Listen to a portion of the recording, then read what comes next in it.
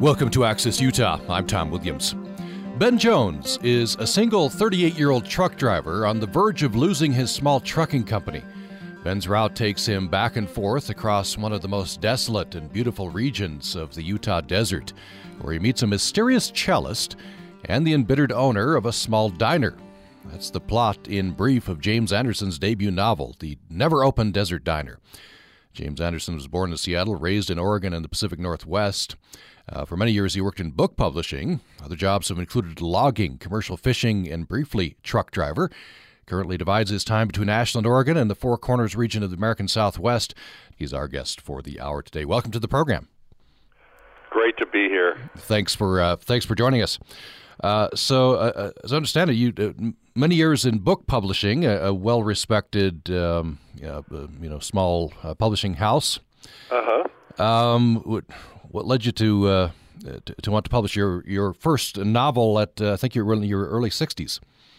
I am. I just turned 63 a week or so ago. I've always written. I finished my first novel when I was 16, which is probably part of the reason. I was up nights, and part of the reason that, let's just say that I wasn't the best student in high school. I continued to write, but then I started my publishing company when I was just 22, and I ran that for a little over 20 years. So I continued to write, but it just didn't seem... I thought that the work that I was doing as a publisher was really more important than the work I was doing as a writer, and I just didn't want to confuse the two worlds by trying to publish my own work. So I continued to write, but I just didn't publish. And then I wrote this one, and this is, my 8th novel. First one published. What's that? And first one published. And first one published, yeah. It's the first one I actually sent out to see if I could get it published, and I got lucky. What can I say? Yeah, you're getting great reviews. You must be very pleased. Nobody is more stunned than I am, because, it was rejected by 20 agents and probably 10 to 15 major publishers. So, yeah, I'm a happy guy. It's just the response to the book has just been amazing. Tell me about advice you got. I've been reading an interview you gave. Advice you got. You're 60, early 60s. Some told you that's too old. They did. I heard that a few times, mostly because publishers and agents are looking for somebody that's going to have a career. And, just to be candid about it, it was, you're 60 years old. Just don't think there's going to be much of a career there. I don't know. They may be right. I hope not. But, they were looking for how many books there might be. And,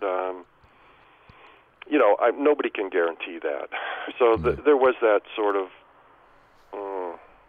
I don't know, I hate to call it ageism, that kind of went along with it. But, I persevered because my personal feeling is it's the writing that counts. And when I was a publisher, I published the first book of an 80-year-old man, which was a huge success for us. You're probably, I imagine you got some advice about that. I did. A lot of people trying to wave me off the track. The thing is I was at a reception. The name of the book that I published was A Heaven in the Eye by Clyde Rice, which won the Western States Book Award and was tremendously reviewed. And a publisher said, "Gee, I get books from old men all the time. How come you publish one and have a hit with it?" Well, I didn't think about it as a first book by a 80-year-old man. I thought about it as a great story with incredible writing. And that's pretty much the way I look at everything. I didn't sit down to write a mystery either. I sat down to simply write the best novel I could write. And Mr. Rice went on to publish another couple of books before he died, I believe. He did. the next one out was Night Freight, which did very well, and then Nordy's Gift, which was the sequel to A Heaven in the Eye. Yeah. And and they all did very well, and two of them went into paperback. So, why set this novel in Utah? What was the attraction there? Oh my gosh, I've spent a fair amount of time in Utah. I've driven across it many times over 30 years, and there's something magical about the Utah desert, about the desert in general, but for me in particular, for the Utah desert. I've been asked many times in the tour and on interviews, is any part of this book true? And my answer is the light. The Utah light is true. And there's a fullness of nothing in the desert that brings everything that truly matters into sharp relief. And that captured me. And I was spending a lot of time driving around. It was a particularly difficult time in my life. And in fact, the novel I had been working on was on a computer. I'd been working on a novel for between 4 and 5 years, and it was on a computer, and the computer was stolen. And so as I was traveling around, I started writing The Never Open Desert Diner. And, having a truck driver, somebody who's engaged with the weather and the landscape, as well as the people, that really appealed to me. You were a truck driver briefly. Tell me about that. Well, it was very briefly. I was very young, and I drove for a building supply company, and I worked for about a month, and I was driving about 10 tons of mortar and brick and so on, and I was very young, and there was a very attractive young woman to my left as I was driving down the road, and of course my head turned, and when my head turned back, there was a 7-Up truck stopped in the middle of the road, and a few seconds later there were building supplies and 7-Up all over the road, and the owners of the supply company thought that maybe I should look for something that was, as they say, a better fit. So I was summarily fired. But I did enjoy that job, and I have tremendous respect for truck drivers. Yeah, truck drivers, as you say, you've said, bring us, I guess, most of our stuff. There are other modes of transportation, but trucking brings a lot of it. They do, and it's imagine piloting, especially for the big OTR guys, piloting a 747 down an alleyway with little creatures buzzing all around you. If you lose your focus, there's going to be tragedy. So these guys bring us everything, and most people on the road, including myself from time to time, you've got a line of trucks and you're going, oh no, and we don't think that about how they're bringing, food to us, clothes, everything that we need, and that's part of what Ben does. Ben delivers to kind of desert eccentrics, and he brings them chili and barbed wire and things that are essential to their survival out in the desert. So tell me about this stretch of road. The actual. I loved your. This is on the sort of the disclaimers page. Never Open Desert Diner is a work of fiction. The geographical region of Utah where the novel is set is real, though certain landmarks and highways are fictional. And so your fictional highway is Utah Route 117. There's even a map in the, in the front piece. Oh, I loved doing that. I just want to tell you a funny story. I was reading in Boston, and I thought it was going pretty well, and afterward, a young woman walked up to me, and she said, I've been in Utah, and while you were reading, I Googled Highway 117, and she said, it's not where you say it is, right, and it's only a half mile long. That's right. She said, do you have a response to that? And I said, yes. Fiction. Yeah. It's fiction. I was thinking I must have really failed with her if she spent the time not listening to me read, but Googling a detail of the book. Right. But there are roads out there, smaller ones, and there are some rail headings and so on. But I wanted a 100-mile stretch. So Ben drives 100 miles out and back. The little town that he goes to, the former coal mining town, is called Rockmuse. That doesn't exist either, and that's right underneath the mesa. So, yes, I made that up, but it's real to me. Mm-hmm. What can I say? Well, I have to say I Googled it as well. For different, I saw the map, and I get out to Carbon County every once in a while, and I was hoping that 117 was there. I wanted to drive this. I guess I'll have to drive it in my mind, but you take a 191, which really is there. Yes. And after Wellington, you 117, the fictional 117 continues east and then south. Right. From there. It's not 117, and it's smaller, but I think you go out towards Mounds and Horse Canyon and out towards the mesa that way. Yeah. So tell me about this stretch. You said this is an interview with the Salt Lake Tribune. You said every time as you would drive from Colorado up to Oregon, every time I got to this stretch from Green River up through Soldiers Pass, something came over me, and I would often just stop and walk for hours. There's something about that area. Tell me about that. It's true. It's hard to explain without it making it sound too ethereal. But I was driving out there and looking towards the mesa, and at one point, all the descriptions of light and sand and so on that are in the book, those are a combination of all my experiences out there. I actually had that one experience that ends the book with the light up just above Helper as you drive towards, on 191, as you drive towards Salt Lake City.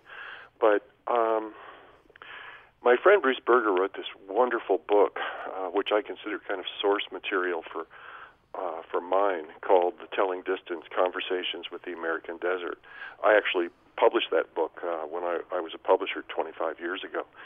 And he talks in that book about the quality of the light, and there is something about that distance that just draws you.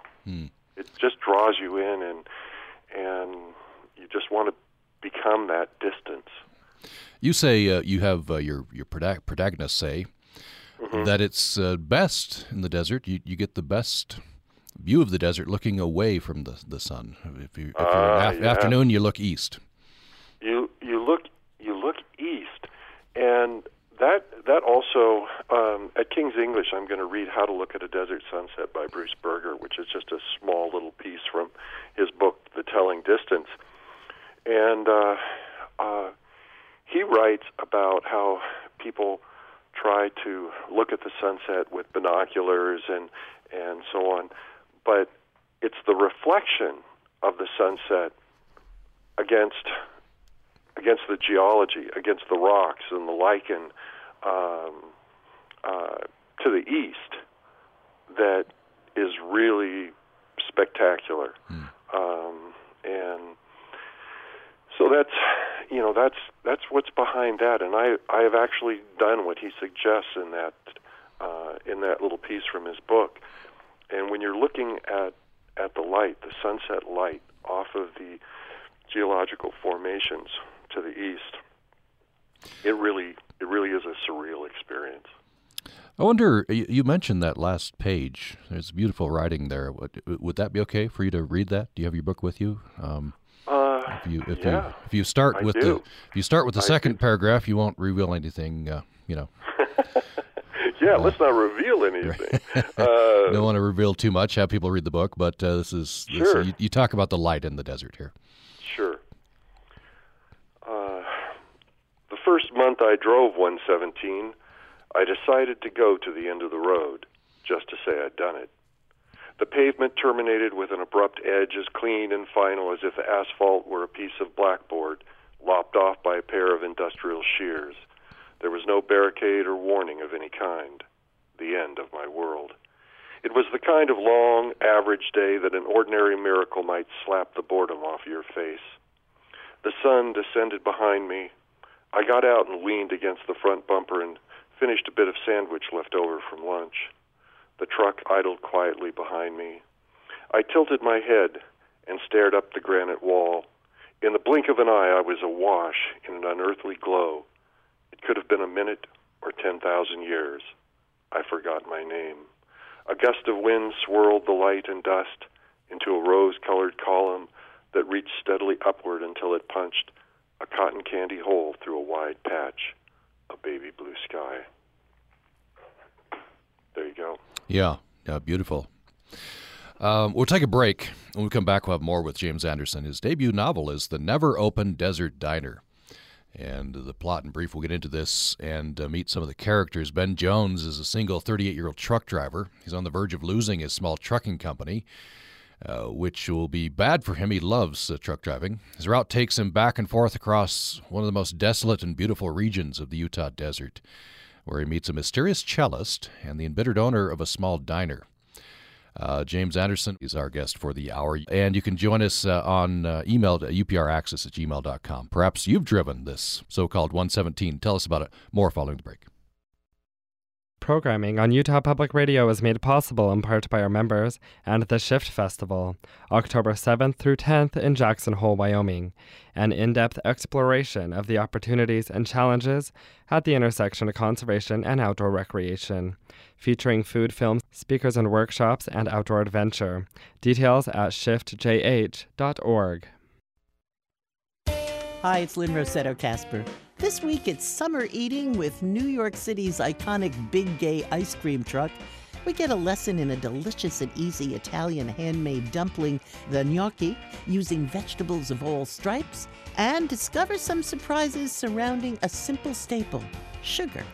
Join us. That's The Splendid Table, the show about life's appetites from 8 p.m. Beginning August 10th, please join us for our new scheduling of The Splendid Table, Sunday mornings at 11, followed by Zorba Pastor and a new addition to our programming, Backstory, here on Utah Public Radio. Hello, I'm John Perry. And I'm Ken Taylor. Join us on UPR for Philosophy Talk, the program that questions everything except your intelligence. Each week, we examine issues ranging from popular culture to current events to our most deeply held beliefs about science, morality, and the human condition. Challenge yourself, identify and question your assumptions, think about things in new ways. Philosophy Talk on Utah Public Radio. Check out upr.org to learn more about Philosophy Talk. Next time on Ask Me Another, I talk to the cast of Wet Hot American Summer about shooting the original film on a shoestring budget. We lived in the cabins, everyone did. We ate the camp food until the crew revolted, and then we had to get in food from the local restaurant. It was like Valley Forge. Join me, Ophira Eisenberg, on Ask Me Another, NPR's hour of puzzles, word games, and trivia. Ask Me Another is coming to Utah Public Radio. You can hear it Saturday mornings at 10, beginning the week of August 10th, in a great Saturday morning lineup, which will also include Wait, Wait, Don't Tell Me and This American Life. Details at upr.org.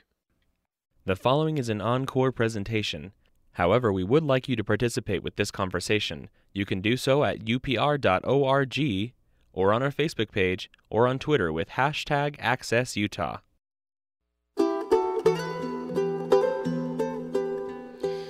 Thanks for joining us for Access Utah today. We're talking with James Anderson. He's a debut novelist, published his first novel in his early 60s. It's getting rave reviews, including from the New York Times and others. It's called The Never Open Desert Diner, and it's set in Utah, fictional Utah Route 117, which branches off from the real US 191. This is near Price. And we meet Ben Jones, who's a 38-year-old truck driver on the verge of losing his small trucking company. His route takes him back and forth across this most desolate and beautiful region of the Utah desert. He meets a mysterious cellist and the embittered owner of a small diner. You can join us here in the conversation by email to upraccess@gmail.com, and we're on Twitter at Utah Public Radio. So, James Anderson, I wonder if you read another passage, page 4. This introduces us to the well-known desert diner that locals call the Never Open Desert Diner. We'll talk about why. Maybe you can start with the third paragraph, US 191 there, and continue continue the paragraph on the top of page 5. Okay. Let me see here. You'd think I'd have this memorized, wouldn't you? Okay, so you wanted me to start where? The third paragraph, US 191, the main highway. Okay. Yeah. US 191 is the main highway north and south out of Price, Utah. North led to Salt Lake City. Due south took you to Green River and eventually Moab. The turnoff for State Road 117 is about 20 miles from the city limits of Price. 10 miles east, down 117 on the left, surrounded by miles of flat, rugged nothing, you will come upon the well-known Desert Diner. From 1955 to 1987, the diner appeared in dozens of B movies. There were the desert horror thriller movies, the desert biker mayhem movies, and the movies where someone, usually an attractive young woman, drove across the desert alone, and some bad stuff happened. Once in a while, it's possible to catch one of these low-budget gems on cable. I always cheered when the diner filled the screen. My personal favorites involved atomic monsters or aliens terrorizing small-town desert locals. The locals eventually triumphed and saved the planet. Their victory was usually accomplished with little more than a car battery, a couple of Winchester rifles, and a visiting college professor who had a crazy theory, and a wild, beautiful daughter. The diner was originally built in 1929. Its pale gravel driveway, antique glass bubble gas pumps, white adobe walls, and green trim made it seem familiar, almost like a home you'd known all your life, but never visited. Even the most hardened, sun-struck driver slowed down and smiled. Very good. We're introduced to the diner here. You've nailed the B movies, by the way. That's the plot of all of them, I think. Yeah. They were use so much fun, places have histories, have personal histories, and to kind of capture the diner. It's an archetype. The desert diner is an archetype, and I hope I did that because I've actually heard from people who say I know exactly where that diner is, and I'm sure that it's so ubiquitous that a lot of people think they know that diner. And this diner is haunted in a way, isn't it? It's there's a tragedy happened there.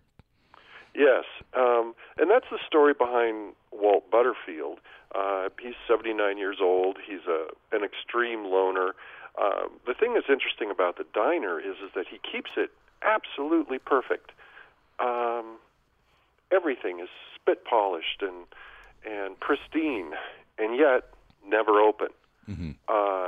Which is how it gets its name among the locals, because there are billboards that from a long time ago that advertise it, and so many people had stopped that somebody spray painted the billboard to call it the Never Open Desert Diner instead of the well-known Desert Diner.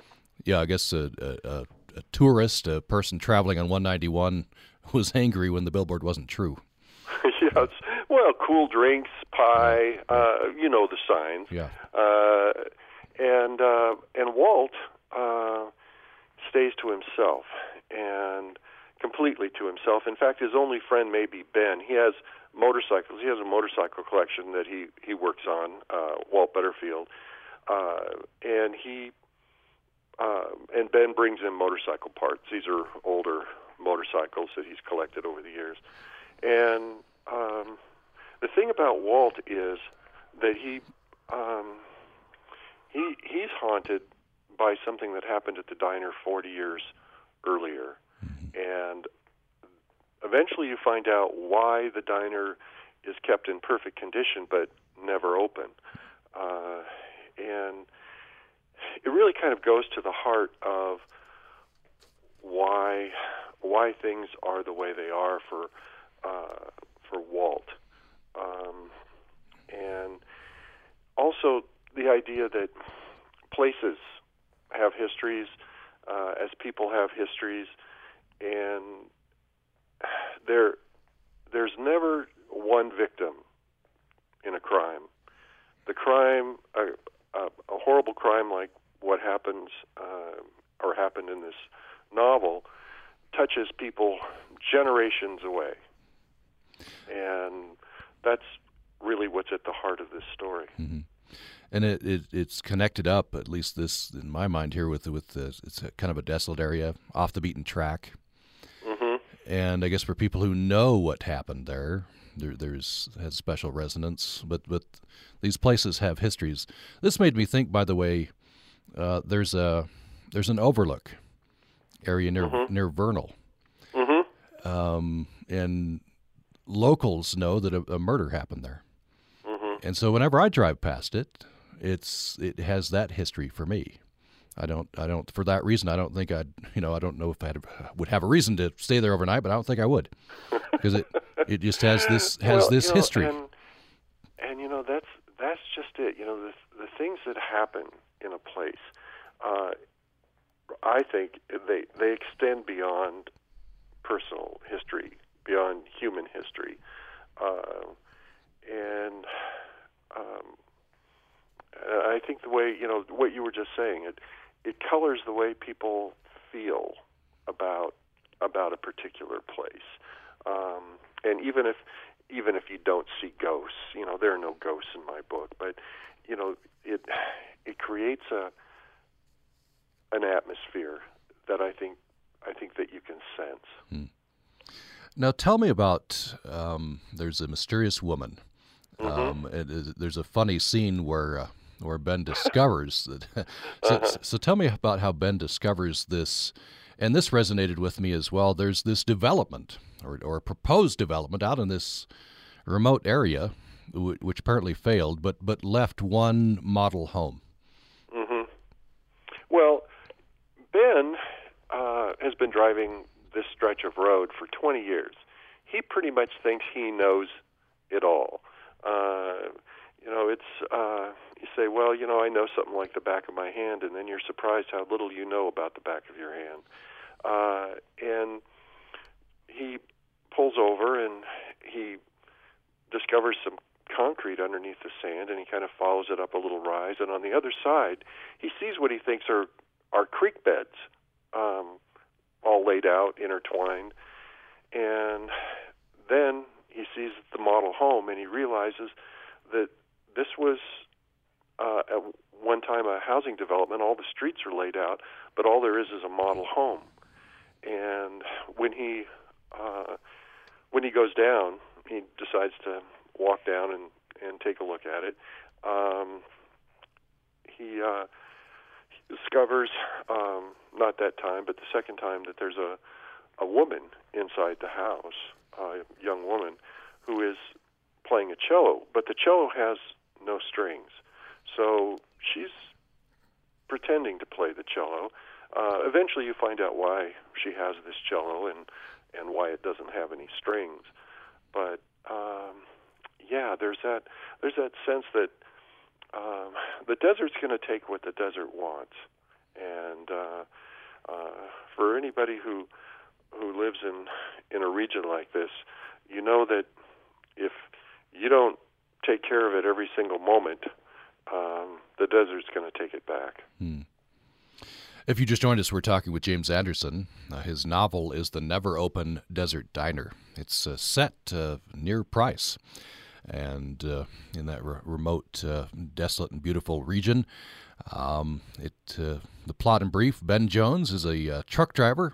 He's on the verge of losing his company. His route takes him back and forth across this fictional Utah 117.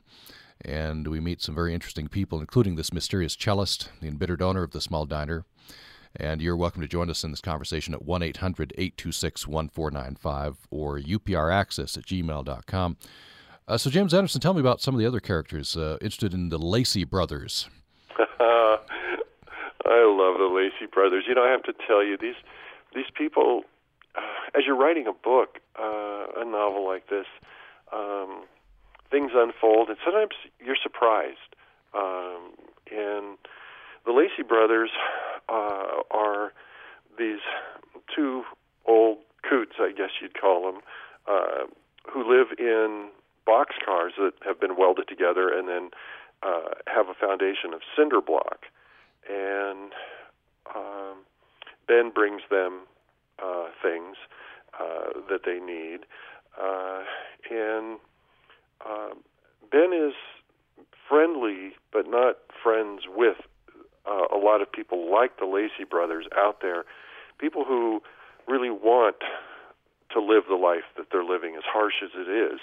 And like everybody else in this story, in the novel, the Lacey brothers have a dark history. And as the novel progresses, you eventually find out what that is. But I love the Lacey brothers. And then there's John, who is an itinerant preacher. He has in Rockmuse, my little imaginary town of Rockmuse, he has a church of sorts that is in a side where a True Value hardware store has gone under, and from spring until fall, he pulls a life-size cross along the desert highway. He stops and he camps every 10 miles or so. But John, who is, for lack of a better word, sort of Ben's spiritual advisor, although Ben probably wouldn't have called him that, he has his secrets too. And you know that he's doing penance for something.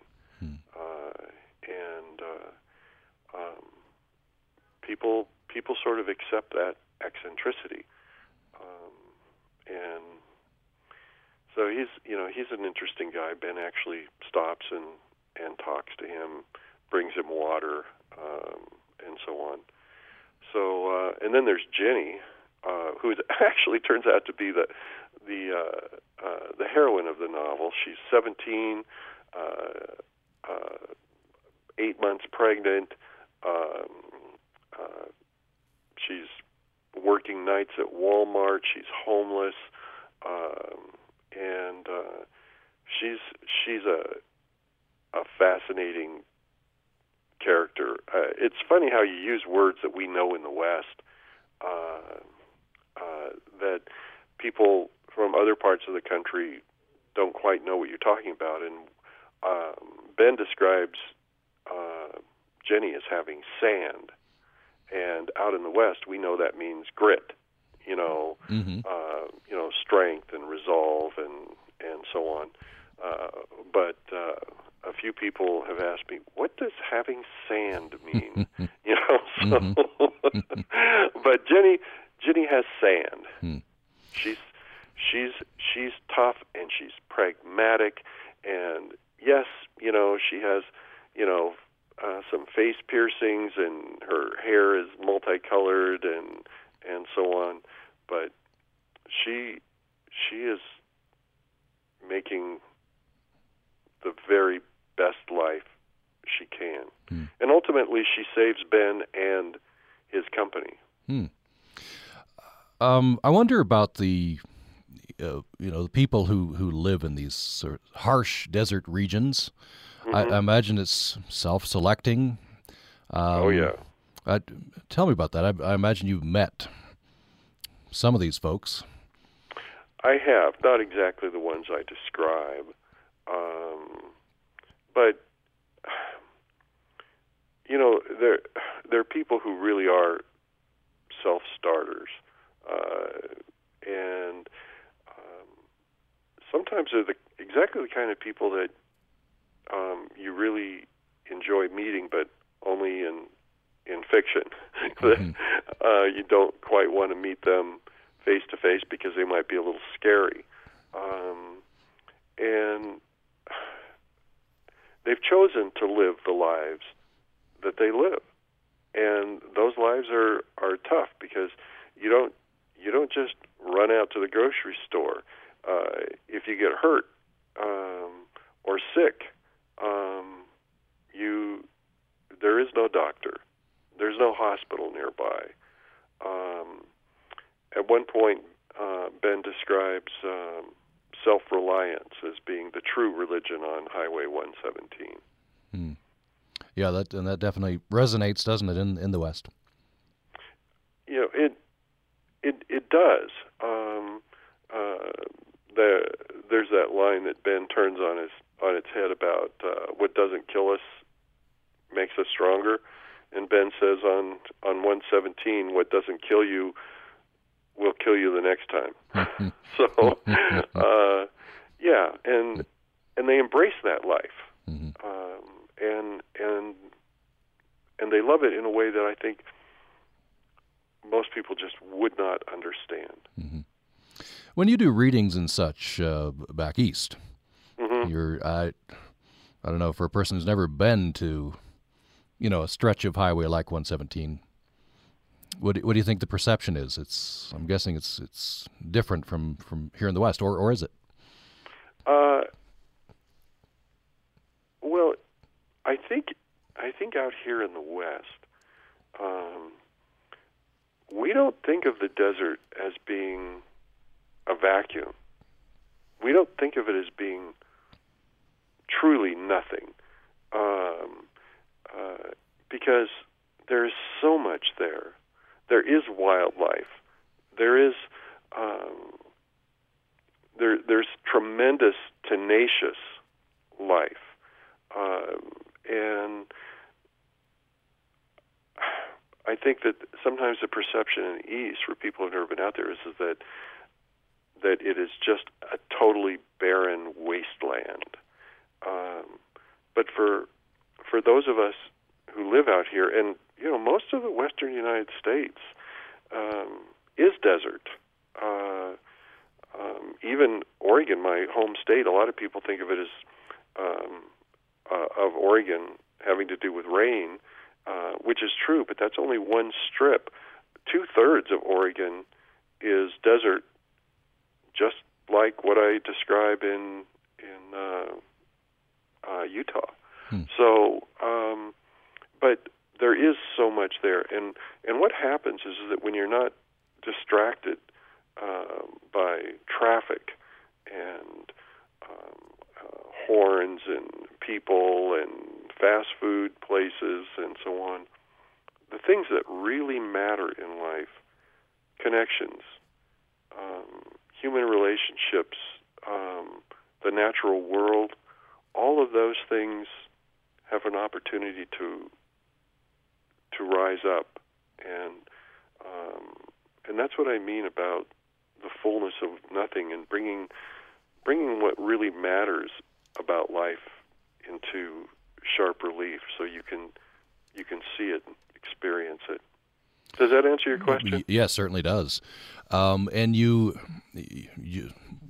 answer there just blew the premise of my next question. But I'm sorry. I'll limp forward with it. I was going to compare and contrast Oregon with the Four Corners. You split your time between the two, and I wonder what draws you to the Four Corners region. Well, I've spent a lot of time in Mesa Verde, and around Durango, and Moab, and again, the experience of being in Mesa Verde up there on that plateau where the ancient Pueblans had their cliff dwellings.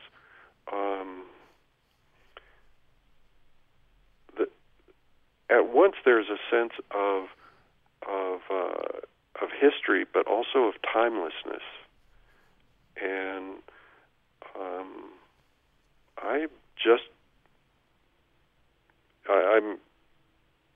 I'm lost in the natural beauty and the atmosphere of being there, and of course, the disappearance. That's a bit of a mystery. People have various theories and so on about why they built all those cliff dwellings, and then that culture disappeared. But it's incredible when you're up there and you look out over the entire Southwest, really, and it could be 1,000 years ago. It's the same view, that same sense of life fighting to get a foothold. Let's take another break. When we come back, more with James Anderson. His debut novel, The Never Open Desert Diner, is getting rave reviews, and it's out and available now. You're invited to join this conversation at upraccess@gmail.com. We're also on Twitter at Utah Public Radio. When we come back, I want to delve into this statement. This is in the Tribune interview. James Anderson says, "I don't like my mysteries formulaic." And I'm joining that up with a very interesting list of writers that he includes in his dedication page. More following the break. Programming on Utah Public Radio is made possible in part by our members and Utah Festival Opera and Musical Theater, a window washer with ambition who rides to the top in a classic Broadway musical romp. How to Succeed in Business Without Really Trying, July 8th through August 8th in Logan. Details at utahfestival.org. Hello? Hello? Hello? Hello. There you are. One day the phone rang. Hello. Hello. And it was him. Hi there. Can you hear me? Yeah. Okay, good. Hey, there we go. What's shaking? Hello. Hello, hello. Hey, how are you? Hey. Let me introduce you to someone. Okay. He was just the most charming, welcoming, open, beguiling person you could possibly imagine. And he was nuts, which was a lot of fun. Say hello to Awesome every week on Radiolab. Coming soon to Utah Public Radio. Visit our website, upr.org, for more information. The following is an encore presentation. However, we would like you to participate with this conversation. You can do so at upr.org or on our Facebook page or on Twitter with #AccessUtah. Thanks for listening to Access Utah. I'm Tom Williams. We've reached our last segment with James Anderson. He was born in Seattle, raised in Oregon. He's a graduate of Reed College in Portland, received his master's degree in creative writing from Pine Manor College in Boston. For many years worked in book publishing, and other jobs included logging, commercial fishing, briefly truck driver. Currently divides his time between Ashland, Oregon, and the Four Corners region. And he'll be at the King's English Bookshop tomorrow night at 7 for a signing and reading. The book is The Never Open Desert Diner. It's getting great reviews. So one of the obstacles, I believe, James Anderson, that you encountered was editors who wanted one specific genre here, and they felt you were all over the map, right? And you say you don't like your mysteries formulaic. Well, I don't. I mean, I like people who, I think it's important to create a world. And for me, because I've read a lot of mysteries, I mean, when I was a student, I picked up my first paperback of John D. McDonald, his Travis McGee series that was set in Florida. And they create a world. They're involved in the environment, and you get to know their friends and what the world looks like to them, what they see. For John D. McDonald, it was the inland waterways and all the rampant development in Florida, the drying up of the Everglades, and this was back in the mid-'60s. So it had a huge influence on me, and so did James Crumley's detective Milo Moldragovich, who is out of Montana. But when you look at some of the others, Ross McDonald and Raymond Chandler had Los Angeles. They made that place their own, and that's what I wanted to do. But I was also influenced by, in addition to Bruce Berger, the incomparable Terry Tempest Williams and Barry Lopez and Gretel Ehrlich, as well as Thomas Merton, who translated a book called Wisdom of the Desert Fathers, which are sayings and stories about the 2nd and 3rd century Christian monks, ascetics, who lived in the desert in the Middle East. So you mix that all up, and some of the reviews, they said, well, it's not exactly a genre mystery. It's not exactly a romance. It's not exactly about the environment.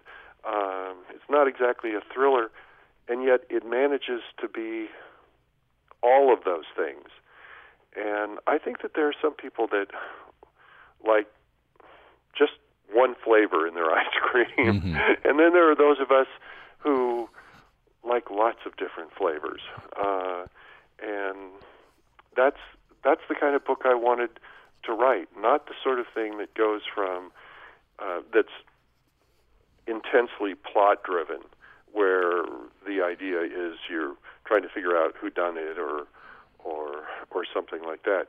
It's really the journey. And I'm privileged to have known Robert Parker, who wrote the Spencer series, and Dennis Lehane, and they really make where their detective is come alive. In that case, Boston. But then there's James Lee Burke, who is just amazing. I mean, I'm looking at my coveted first edition here of Black Cherry Blues. These are people that make a whole world come alive, and you care about the mystery, the crime, but the reason you care about it is because of the people who are involved in that crime. So I think that's why major publishers had a problem with this, because they just didn't know where to, what category to put it in. And like I said at the beginning of the interview, I think there's really only one category that matters, and that's the best writing you can do.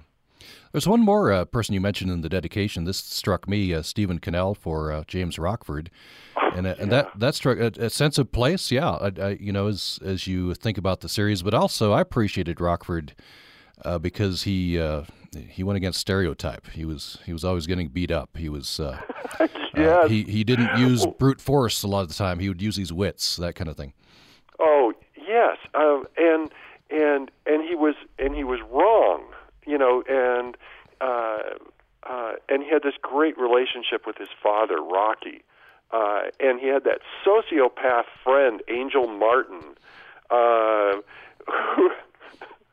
who Jim Rockford continues to be loyal to, but just doesn't trust him at all, and for good reason. And so you get that sense of Los Angeles.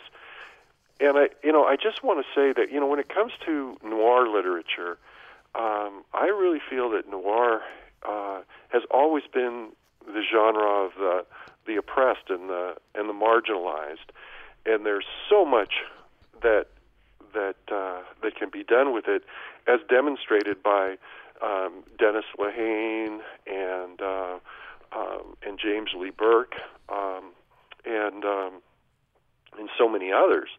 So I like working in that vein and writing about the things that I really care about and establishing that world and characters, and the characters that you come to love, that you really care about. Well, we're out of time. The book, which is receiving great reviews, is The Never Open Desert Diner. James Anderson, a pleasure. Thank you so much. Thank you. It's been wonderful. I appreciate it. And hope you join us tomorrow for Access Utah. Thanks for listening today. From the beautiful Alberta Rose Theater in Portland, Oregon, it's Livewire! Yes, it's Livewire Radio. And now, the host of Livewire, the first person ever diagnosed with a case of the Mondays, Luke Burbank! That's from Livewire, coming soon to Utah Public Radio. Visit upr.org for more information.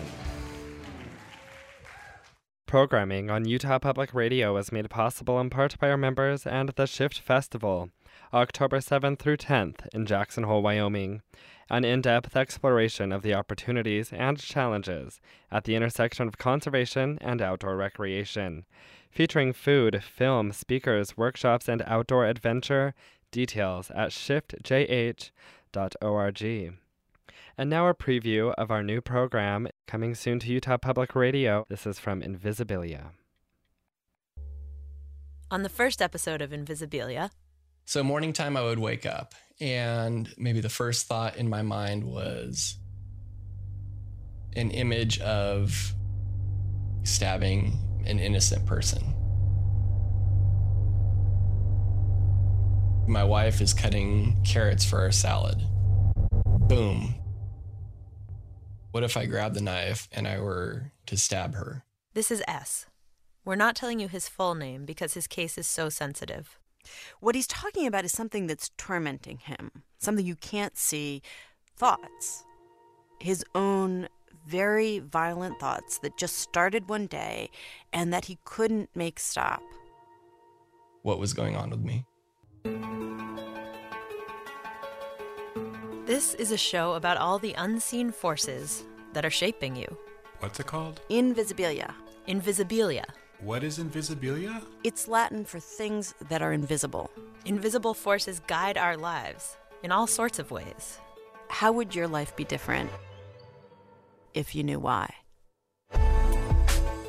I'm Elise Spiegel. And I'm Lulu Miller. And on our show, we go out into the world, talk to unusual people whose lives are dramatically shaped by invisible forces. To better understand how those same forces shape us all. Listen and feel different. From NPR. And that's a preview from Invisibilia from NPR, coming soon to Utah Public Radio. Again, visit our website, upr.org, to learn all about our new programming, including Invisibilia, Livewire, Backstory Radio Lab, and many more. All information about the new schedule at upr.org. Thank you for listening to Access Utah today. Access Utah is a production of Utah Public Radio. You can listen to this episode or previous episodes of Access Utah anytime at upr.org, where you can find a link to subscribe to our podcast. This is Utah Public Radio, KUSR HD1 Logan, KUSK HD1 Vernal, KUSL HD1 Richfield, KUST HD1 Moab, KCEU Price, and KUSU FM HD1 Logan. And thank you for listening to Access Utah on Utah Public Radio, a service of the College of Humanities and Social Sciences from Utah State University. Time now is 10 o'clock. Stay tuned for the splendid table coming your way.